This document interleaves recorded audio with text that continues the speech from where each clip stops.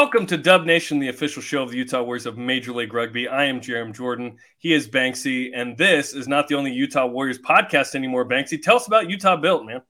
Utah Built, an incredible new podcast revolving around the Utah Built slogan. You know, it started as just a point of pride for so many players on this Utah team that are from Utah, and then it built into so much more, and we decided to look into the people, the personalities, the brands, and the businesses that are uniquely Utah Built. So we started with episode 1 and our very own Kimball Kerr telling the story about the Utah Warriors, some of the key moments, some of the turning points in what has been really almost a decades-long project to get us to where we are. And then a host of other guests all lined up, key figures from all over the sports and business world that are going to be featured on the Utah Built podcast. So episode 1 is out now. Check it out. I love it. With your host, Banksy. Check it out. Okay, here's what's on today's show. The Houston win, we'll recap it. Great win, round 14 recap in MLR. Rugby ATL coming to town, another big game. We'll preview MLR round 15 as well. Mano and Tomasi Tonga will join the program, plus Banksy's rugby rant. We begin with the Houston recap. Sabercats led 3-0 in the 4th minute on a Davy Kutsa penalty goal. Joe Hodgson tied it up in the 14th. Gideon Van Veek scored the first of 3 tries for Houston in the 15th to lead it 8-3. Then Connor McLeod scored his 4th try in 2 games to make it 10-8. And this has just become Connor McLeod doing what Connor does, just that good chasing line and the boys finding the offload in space. That will be a theme spectacularly for some later scores in this game as well. Van Veek scores again to put Houston up 15-10 later. Joe Hodgson made it 15-13 in the 32nd with a penalty goal. David Kutsa got injured. Drew Wild takes over fly half duties for the Sabercats. He makes a penalty goal in the 35th. It's 18-13 Houston. Joe Hodgson then scored a try in the 36th to get it tied at 18. And that Hodgson try was incredible. They worked the ball from the left all the way to the right, and it was the offload and then the looping run around the corner with Hodgson dotting it down right at the flag stick. Epic finish. Then right before the half, certainly Utah could have just kicked it into touch and gone into the sheds. But this is the Utah Warriors we're talking about. A spectacular try scored by Rufio himself, Joe Mano. This is probably the try of the year so far. Arguably could be the try of the year, as well as maybe 2 or 3 others from this Utah Warriors team. But it really started with an incredible break from Caleb Makini, who found space, made the defender on the outside, and then just too much speed. Mano on the outside, the little flick and finish. And it was just too much Warriors at the end of the first 40. Paul Asike, who was still recovering from an injury, was in the stands, and he was like, that was fun to watch. I recorded it, and I got it on camera. Paul was a fan like the rest of us. 23-18 at halftime, Utah up. 43rd minute, Mika Kruse finishes off one to go up 28-18. Mika Kruse has been so incredible, whether he's been in the center position, we've seen him in the fullback position, we've seen him out on the wing. He just always puts himself and other players in the right position, and it was a crucial try for the Warriors. 52nd minute, Van Veek gets the hat trick with his 3rd, makes it 28-13. Caleb Makini now gets a chance to kick. He makes 1 of 2 penalty goal opportunities in the next 9 minutes. Utah's up 31-23. John Dupree gets a yellow card in the 72nd minute near the try line after multiple Warriors penalties. Ultimately, Utah got the stop. Makini makes another penalty goal. It's 34-23. Then with the win in hand, and this was big, and we don't really show the opponent scores very often, but we show this one because Houston did something that ends up getting them a bonus point for 4+ tries and cuts it to within 7 to get that bonus point. Utah wins 34-28. Houston gets 2 points.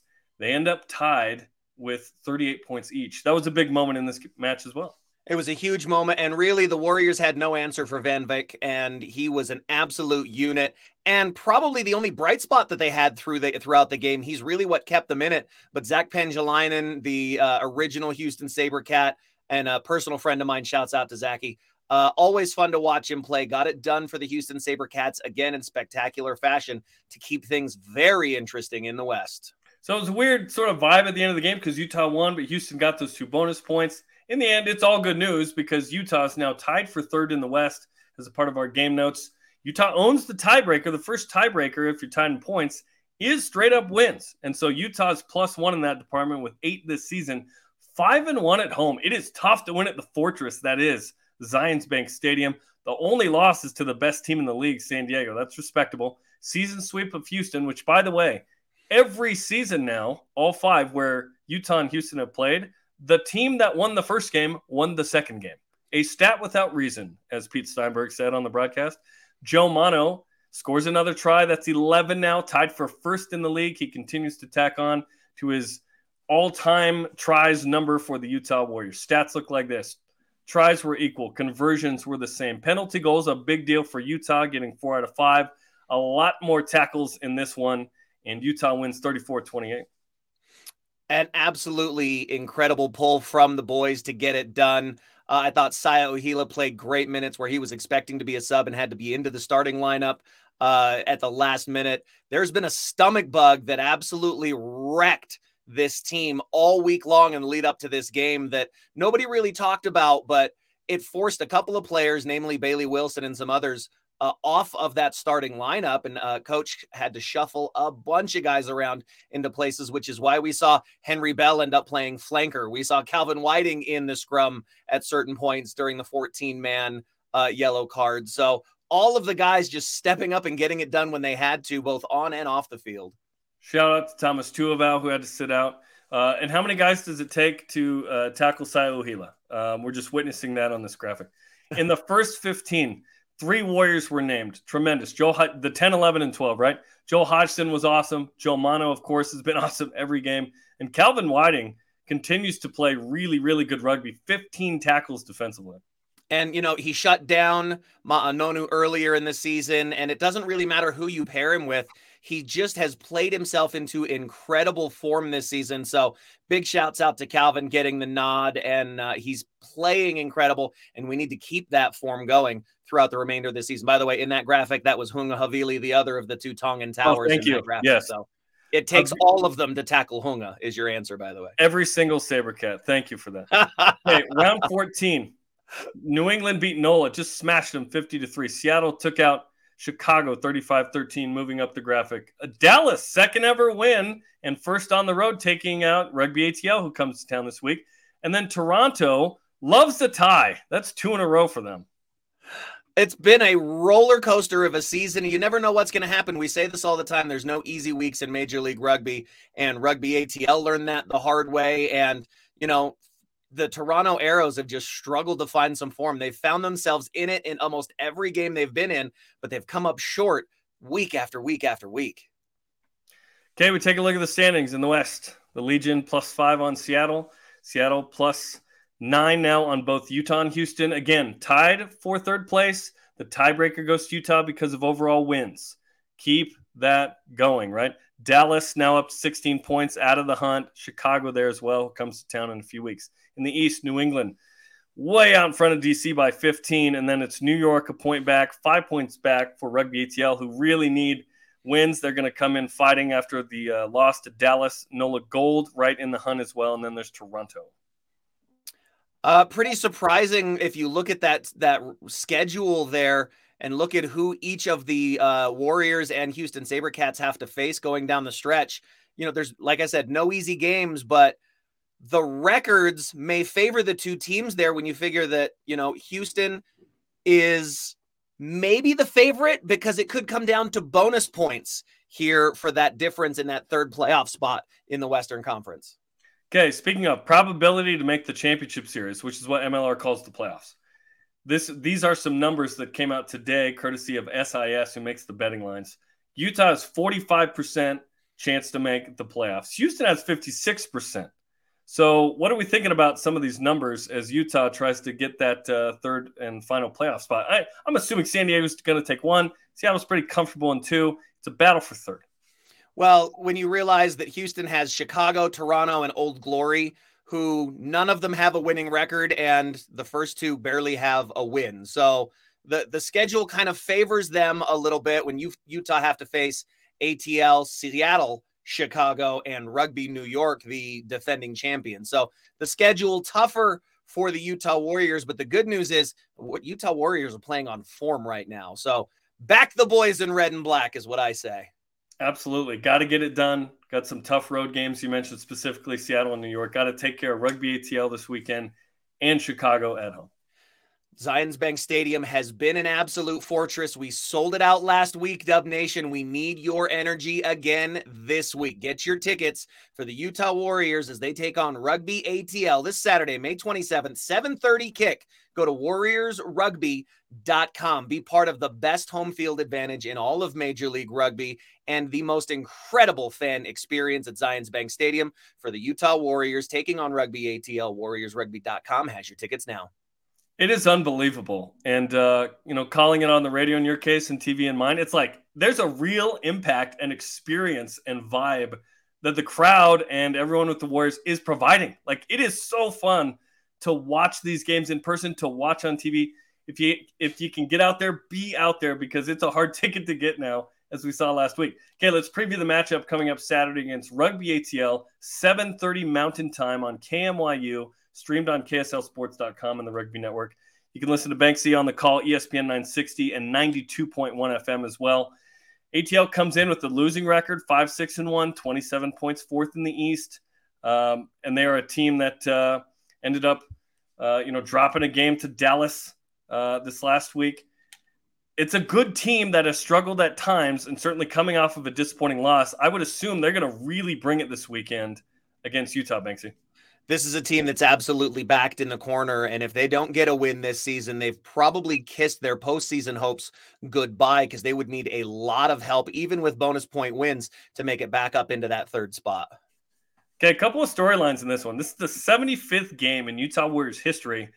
Angus McClellan has played in every single one. So if he plays on Saturday, which we fully expect, he will be the first MLR player to 75 appearances ever. That is amazing. Also, it's going to be awesome because it's Military Appreciation Night. ATL leads this series 2-1, but the last meeting was last year. It was a huge win for Utah on May 7th. It could go back and forth between these teams, as it always does, much like we saw against this Houston match. So incredible scenes. We need the fans at Zions Bank Stadium, not just to cheer on these Warriors, but to cheer on the Iron Man, Gus McClellan. Are you kidding me? One of the original Warriors, all 75 matches. He was the first to 50. He's most likely going to be the first to 75. A full pull from Big Gus. Oh, by the way, Captain Bailey Wilson, 2 appearances away from becoming the youngest player to 50 appearances in MLR. So we'll keep an eye on that as well. A couple of players to watch in this one. Terangatira Waitokia is a winger who has 7 tries. That's one of the tops in MLR. Alex Mons scores a lot as a prop. Revita Biddle is a fullback who's going to run around the pitch quite a bit. And Matt Heaton will be in almost every ruck. These are two teams that play a very similar style of rugby. So I think it's going to come down to the physicality and just the sheer desire for a full 80 minutes to see who gets the result in this matchup. Other matches in round 15, New England taking on Toronto. That won't be a tie, I can promise you that. Old Glory DC taking on Seattle. Houston and Chicago. I think all Warriors fans are whoever's playing Houston at this point. So this week it's Chicago. And then on Sunday, San Diego taking on New York.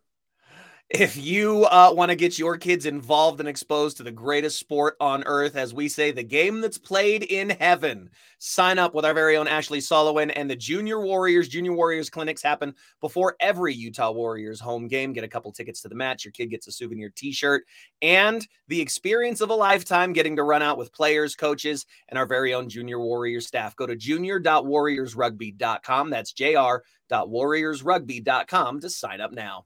It's worth it just to pick the brain of Ashley Sullivan, let alone learn rugby. I mean, it's awesome. So make sure you sign up. Let's welcome in our guests today. We have Joe Mano and Tomasi Tonga, the winger and the center, joining the program, coming off the big win against Houston and game against Rugby ATL. Guys, how's it going? Welcome to the show.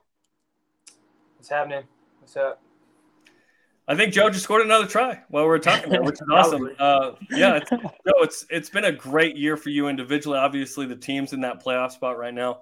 What did it mean on Saturday to get that win against Houston in a game that you guys really needed 5 points in? It means a lot to the boys, man. We've been talking about it all week that we needed this win to get us into that third spot, and I guess that's what the boys did last week, and yeah, we're in that third spot right now. Masi, look at the guys in front of you at center, and you have some incredible experience to learn from, not just with guys like Paul Lasike, but with Calvin and Tyler playing incredibly well, with Mika. So by the time you come on the field, They've been chasing around these big bodies and these fast bodies. And then you bring the energy and just get to run over guys. How is it with that kind of depth at the center position that just allows you to go out and have fun?